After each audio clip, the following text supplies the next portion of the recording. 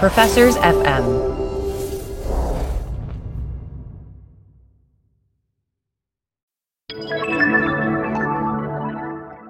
Doug, as you know, we have joined the Professors FM podcast network. So it's extremely exciting. It's like, for the first time in my life, I'm going to have academic friends. This is big. And as part of this, we're going to talk about some of the other shows on the network. One of the things we talk a lot about in terms of sports analytics is the role of incentives, right? It's all about incentives. And so one of the other shows on the network is called Taxes for the Masses, brought to you by Lisa DeSimone from the University of Texas and Bridget Stomberg from Indiana University. And so what these two ladies do is they dive into all things taxes. I think it's a great compliment to what we do. In some ways, there's nothing bigger in public policy than taxes in terms of shaping the economy and society, because taxes change how people behave. So, give it a listen. Great show.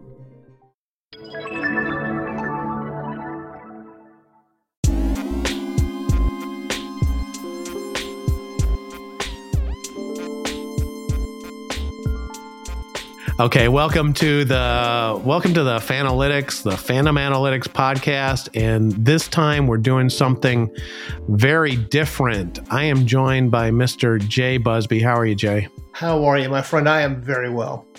Okay, so what we're doing that's different is that, as you guys know, I'm a professor at the Goizueta School of Business at Emory. And we are moving full on to, people talk about things like hybrid in education. And so we're going to do several podcasts that are geared, and totally open to the public. I hope you guys enjoy this. But these podcasts are also explicitly linked to a course that Jay and I are going to teach at Emory University in early January. The title of the course is, Jay, do you actually have the full title? I don't have it in front of me. It involves digital and analytics and storytelling and all kinds of good buzzwords like that. But the basic idea is just that we're going to combine analytics and storytelling, two disciplines that often have kind of looked at each other with suspicious eyes across the divide. And we're going to try and bring them together for this class. Okay, so Jay, just before we get into the course and our vision for the course, this is essentially the introductory session for the course. I thought we could introduce ourselves a little bit. Do you want to go first, or do you want me to? Sure, I'll go ahead and lead off. I am a writer for Yahoo Sports. I've been there for a long, long time.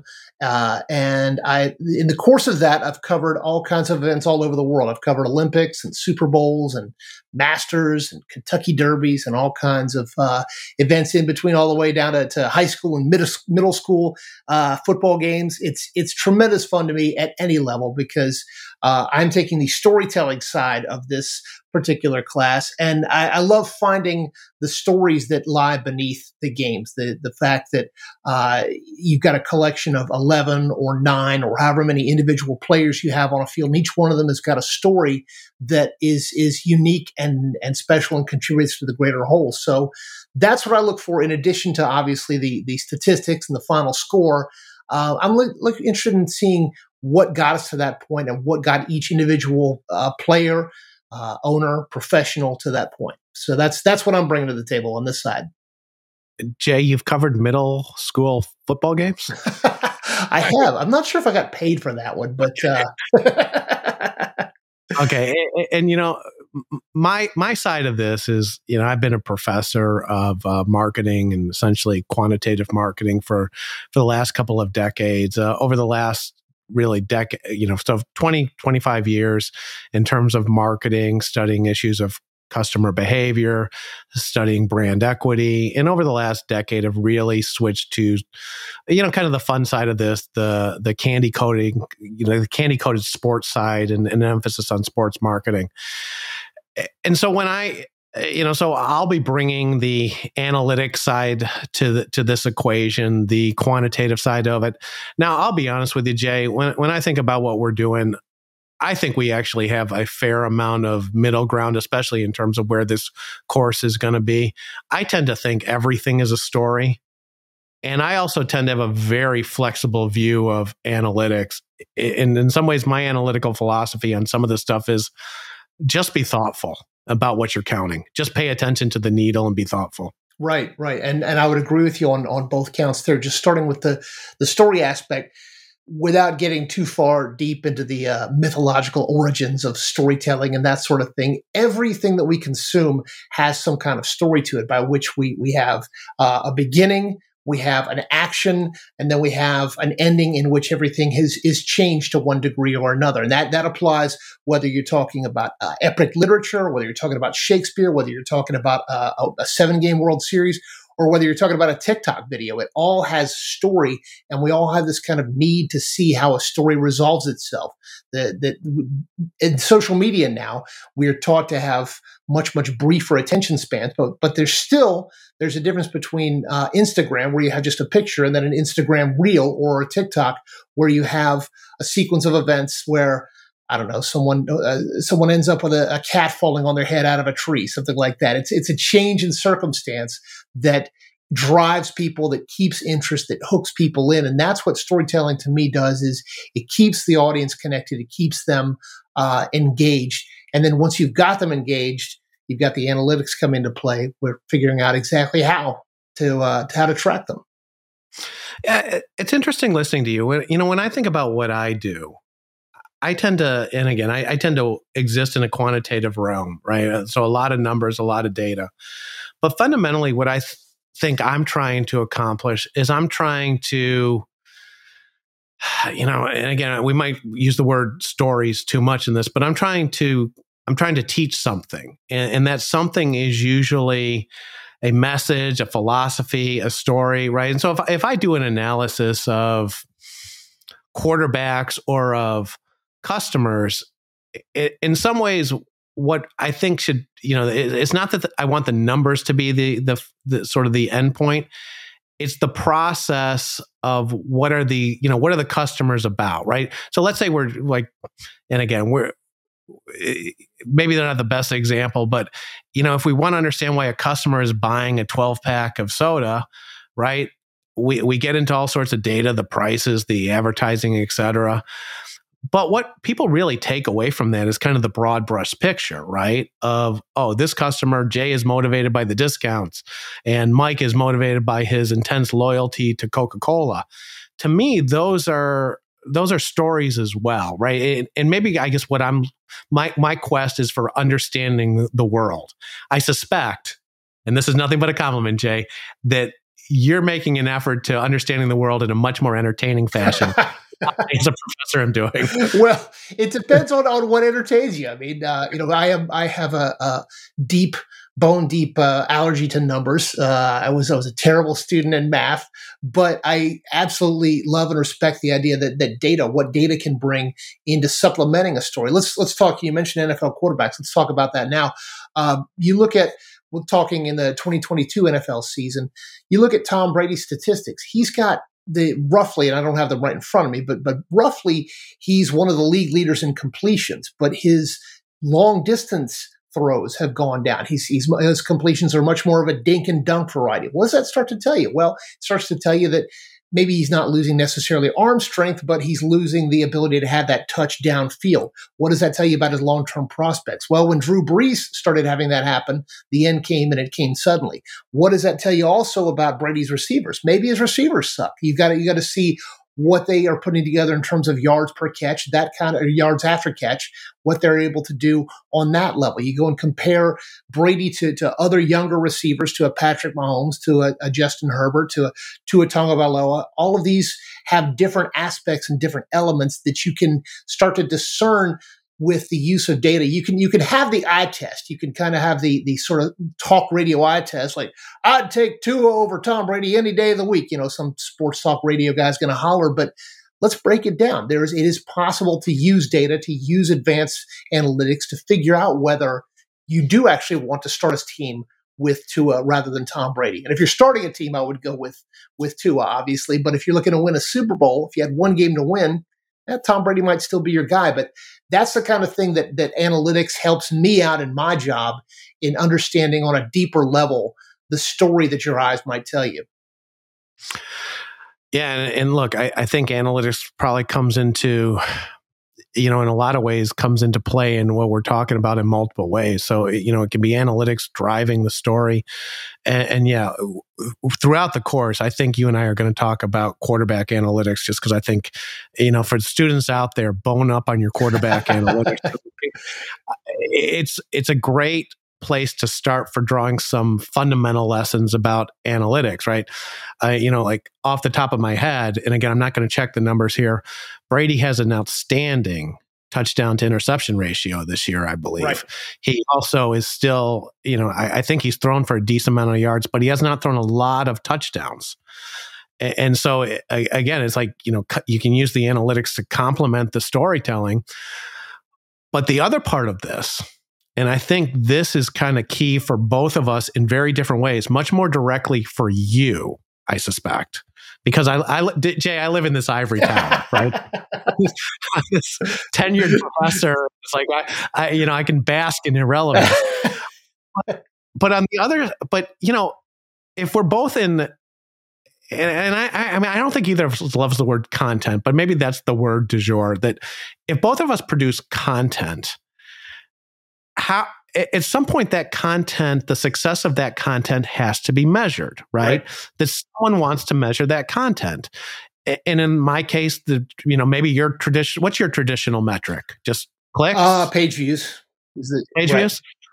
Okay, and maybe my traditional metric was citations. So how many people cite my academic work?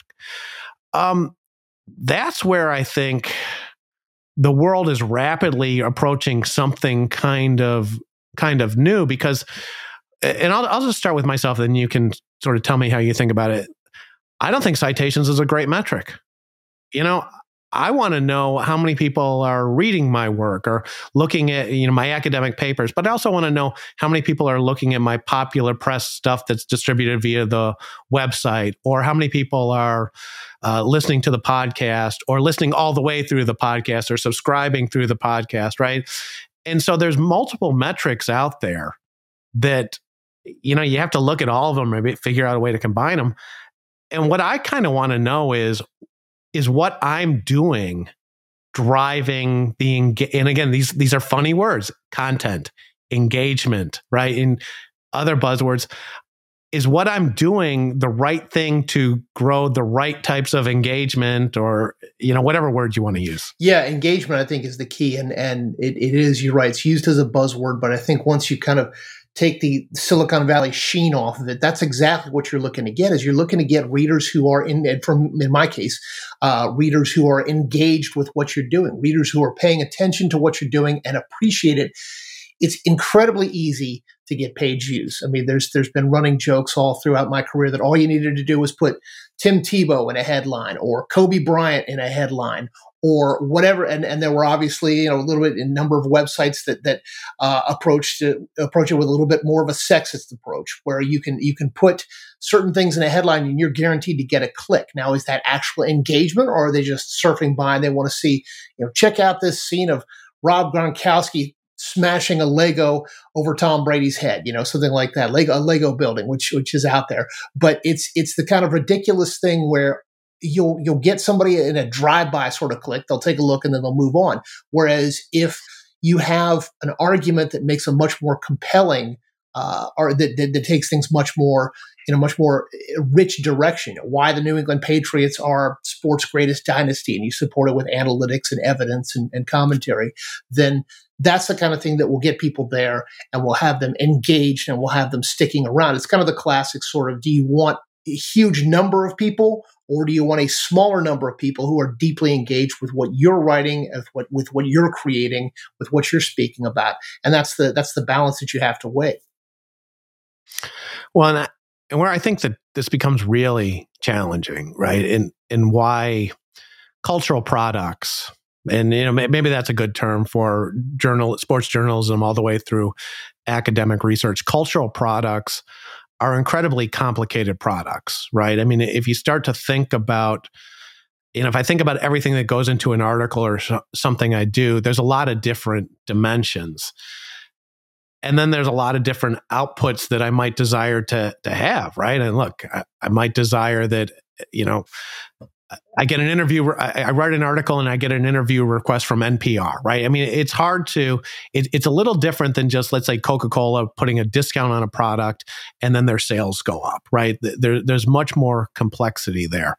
So do you think about what you do as a, and again, I'm struggling with the words here because I would think you think about the articles you write as a whole, but do you ever think about the parts that go into that whole and how the parts may actually contribute to the whole, and maybe sometimes the whole is more than the parts? Does that make sense? You have to think about how what you write will be received, and you have to think about everything from the lead, which is the opening paragraph or two. Do you want to write this as something where you're setting the scene of what it was like in the minutes leading up to kickoff of Georgia's national championship game, or do you want to go strictly by the book and say the Georgia Bulldogs defeated the Alabama Crimson Tide, blah blah blah, and just go right down the line? You have to think about a way to hook your audience. Part of engagement, of course, is keeping them on the page. You don't want your audience reading the headline, reading the score, and then clicking away to something else. But you do have to think about how it's going to resonate with them. And I have found that one of the sure ways to go and make sure your audience is engaged unintentionally, and I don't recommend this, is to make a stupid error. If you go and say something like, Georgia coach Nick Saban, then oh my gosh, they're going to be all over you because they're going to be gleefully calling you an idiot for misidentifying the Alabama head coach. So it's the kind of thing where you need to be aware that your audience, their attention span is pulled in a million different directions. As we're speaking right now, I'm terrible at this. As we're speaking right now, I think I have about 20 to 25 tabs open on my Google Chrome. And I've had to shut off my notifications. We all have demands on our time that are pulling at us from every single direction right now. And you're competing with that. So yeah, you can't expect your audience to sit and give you a half hour of undivided attention the way that they might have 20 or 30 years ago. This is just, you've got to get in and you've got to hook them or they're going to be gone. Okay, so let's get a little bit into the nitty gritty of what we're going to do here. Yes. Okay, and so we are, and I think this is a line from The Office. It's like, this is the podcast version is the free version of the course that they offer out at the airport. And then you got to sign up for the other part of the course. And so we're going to do 3 podcast episodes. The first one today, sort of talking about the course, giving you a sense of who we are, where we're going to go with that. The second one is going to be more of a deep dive. And I expect I'll interview you on storytelling, and then you can interview me on analytics. So deep dives into each side of the course. Let me ask you this. And so that's the basic structure. And then we're going to meet with the students via Zoom. So it's still going to be remote, and we're going to dig further into this. And we're going to, the course project is going to be for the student groups to develop a podcast around some cultural entity. So let me ask you this, Jay. So when you think about what we're doing here, well, here's a terrible question. Why are we doing this? Why do you?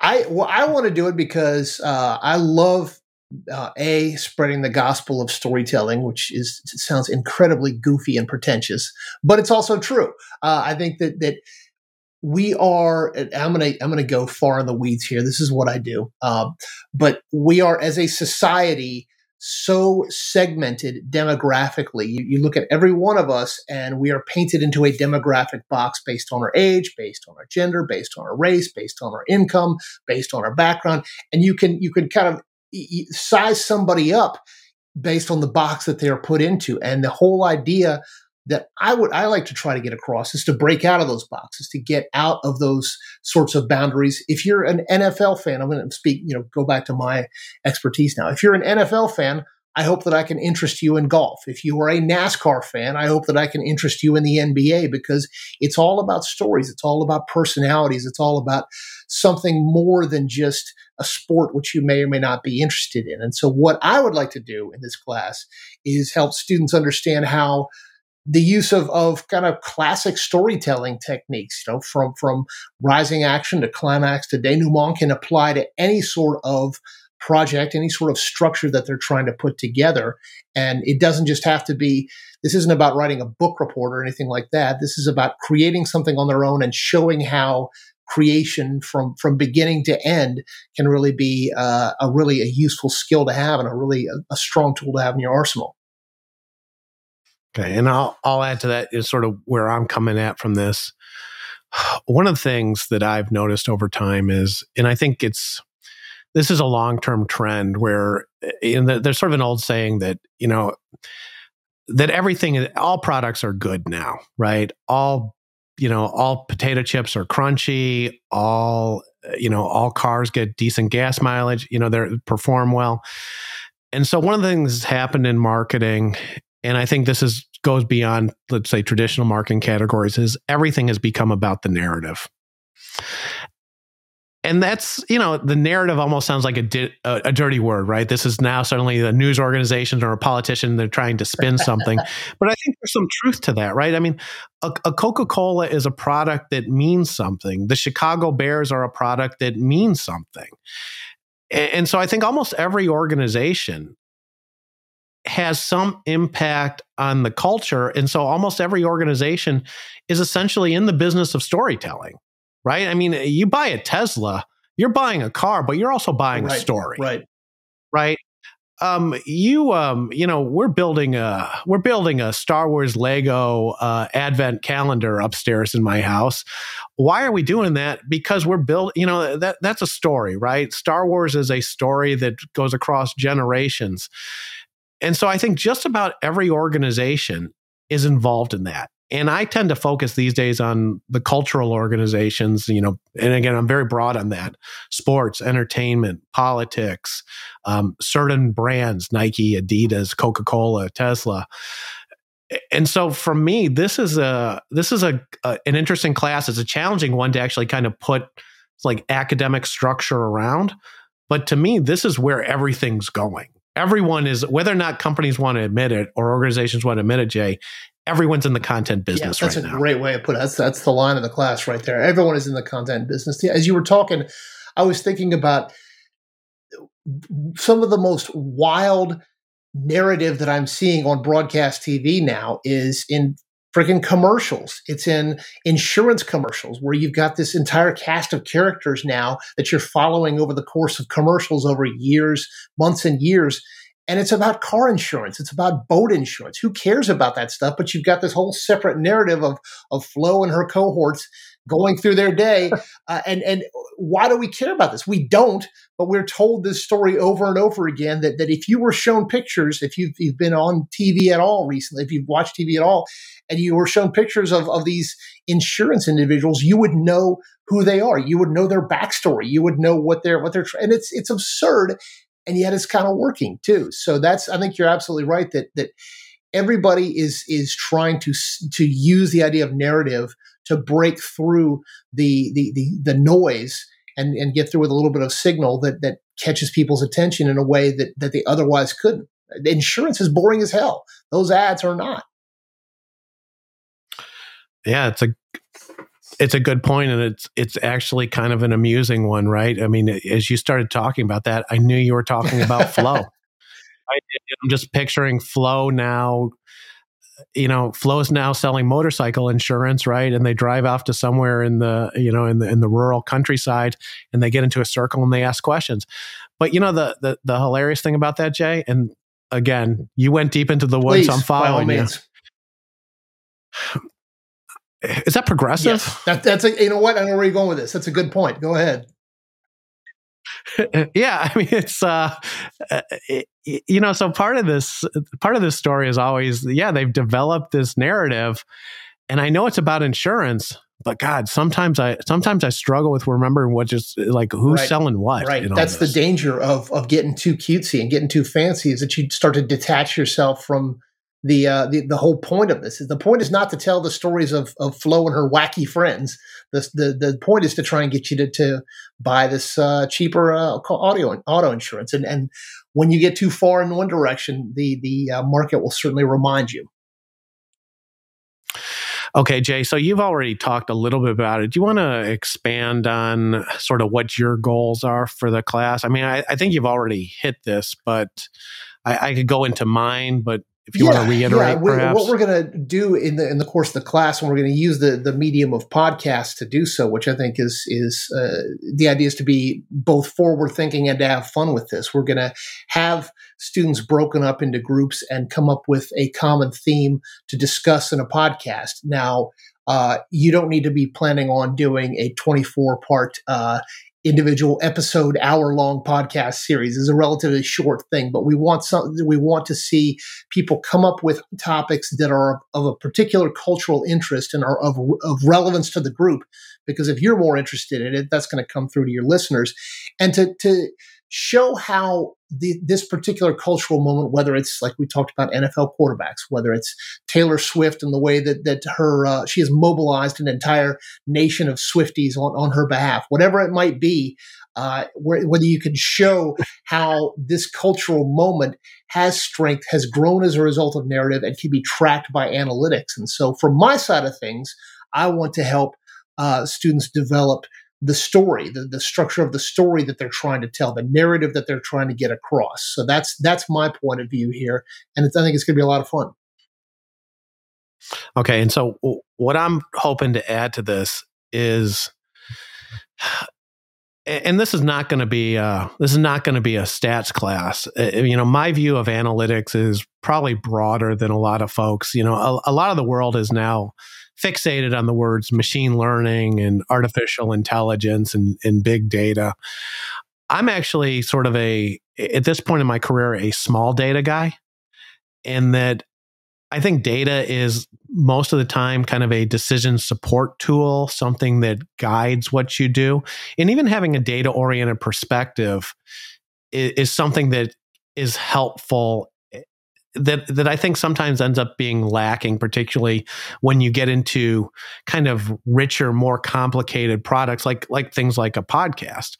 One of the things I'll talk about when I teach on campus is, I teach a lot of sports analytics. And so when we think about sports analytics, you're using data. What's the classic one? Billy Beane was using data to find what kind of players, Jay? It was 5-tool players, or players that could get RBIs. Okay, but undervalued. Yes, undervalued. Yes, below market value. Okay, and so to me, analytics is never going to be something where if I've got, there's never going to be one number that tells me which guy I should draft, to play quarterback for my team, or who should play first base for me, right? It's just that's not how it works. So for these kind of complicated products, whether it's a podcast or an athlete, right? The reality is your approach to the analytics should be, let's call it thoughtful, and always trying to get to the numbers, but also being willing to understand that sometimes the numbers aren't going to be there, right? I mean, and I'm just like, I'm when you write for Yahoo, do you get regular reports on clicks and page views and how much time they're spending? You're looking for that, and what we're trying to do is concentrate not so much on clicks as on levels of engagement. If somebody actually reads, scrolls all the way down to the bottom of the story, because like I say, it's easy to get somebody to get their attention real quickly, but to just, you can do that just by screaming really loud when you're at the MARTA station. But to get them to pay attention to you, to get them to come back to you, that's a whole different task. But does anyone think that the guy that gets the most clicks is the best writer out there? Not. Okay. And I think that's kind of the key point for analytics when we get into this kind of realm, right? That analytics tell you things, but they don't tell you everything. And so my goal in this is, again, it's the opposite of big data. It's kind of a human-guided approach to analytics where we're being thoughtful, we're thinking about measurement, but we're also trying to always capture kind of the big picture. It's often about incremental improvements. You figure out people tend to like reading about this sport, or that people tend to like reading about these kinds of perspectives rather than just straightforward game stories. So let's focus a little more attention in this direction. And so, yeah, it's a small scale kind of data analysis that doesn't just take the big kind of broad strokes of, oh, well, if more people are clicking on it, then it must be good. That's not always the case. I think you make a nice point about that. The fact that this is a moving target as well. When you're talking about, and again, whether it's academic research, the movie industry, the Office has been in the news. The TV show The Office has been in the news, right? Where I think Mindy Kaling, one of the former writers, is saying they couldn't make that show now, right? These kind of products are a moving target, right? So what worked 5 years ago, you got to be adaptive, and the data from 5 years ago doesn't tell you what to do next. And it's not even, it's both data and it's culture. I mean, you don't need, on an extreme example, you go and take a look at some of the movies made in the 70s and 80s. There is no way they would get made today for a host of reasons, and some because audiences' tastes have changed, and some because what they did back then was wildly offensive by current standards. So you've constantly got to be aware that the market is changing, and there's only so much that you can do to force the audience to like what you want them to like. That's one thing that we will come back to that I encounter a number of times. It doesn't matter how many times I want to go and write a gigantic story about a dirt track racer in the wilds of Alabama. The audience is not going to pay attention to that. My takeaway from that statement, Jay, was now I understand why I don't go to movies anymore. Okay, so why don't we wrap it up from here? So, for those of you listening on the side, the next episode in the series will be a discussion about storytelling, where really, Jay, you're gonna get 30 carries on that one. We'll then follow it up with a conversation about analytics. So that'll be part 3 of it. For those of you that are joining us on campus, hopefully this has painted the picture for where we're going to go in the course. We will, we'll actually start the, day 1 of the class. So a little bit of a look ahead will be, sort of Jay opening. I think of it as like Jay on sports radio. Well, you'll take their questions. Phone lines are open. Tell me what you want to do with a quarterback situation. And then we'll put a little bit of structure on there, and we'll talk about sort of an analytical framework to managing fandom for Class 1. You got any last words before we turn this off, Jay? I am tremendously looking forward to this. I want everyone to be, don't be thinking that your ideas are stupid, because even if they are, we'll make them better. So don't worry about stupid ideas. All ideas are good ideas. It's going to be a lot of fun. Okay. And, like I said, like you guys get, we're doing this in I don't know if we call this high tech, but in a more modern technological framework. There is also going to be a page on the fandomanalytics.com blog devoted to where this is where we'll put all the podcasts and whatever other notes we come across that we need to distribute as we go through the course. And I think that's it. So thanks for some of you, we'll talk again on the via podcast, and for the others of you, we'll see you on campus. Well, actually, I got to stop myself, right? We'll see you via Zoom.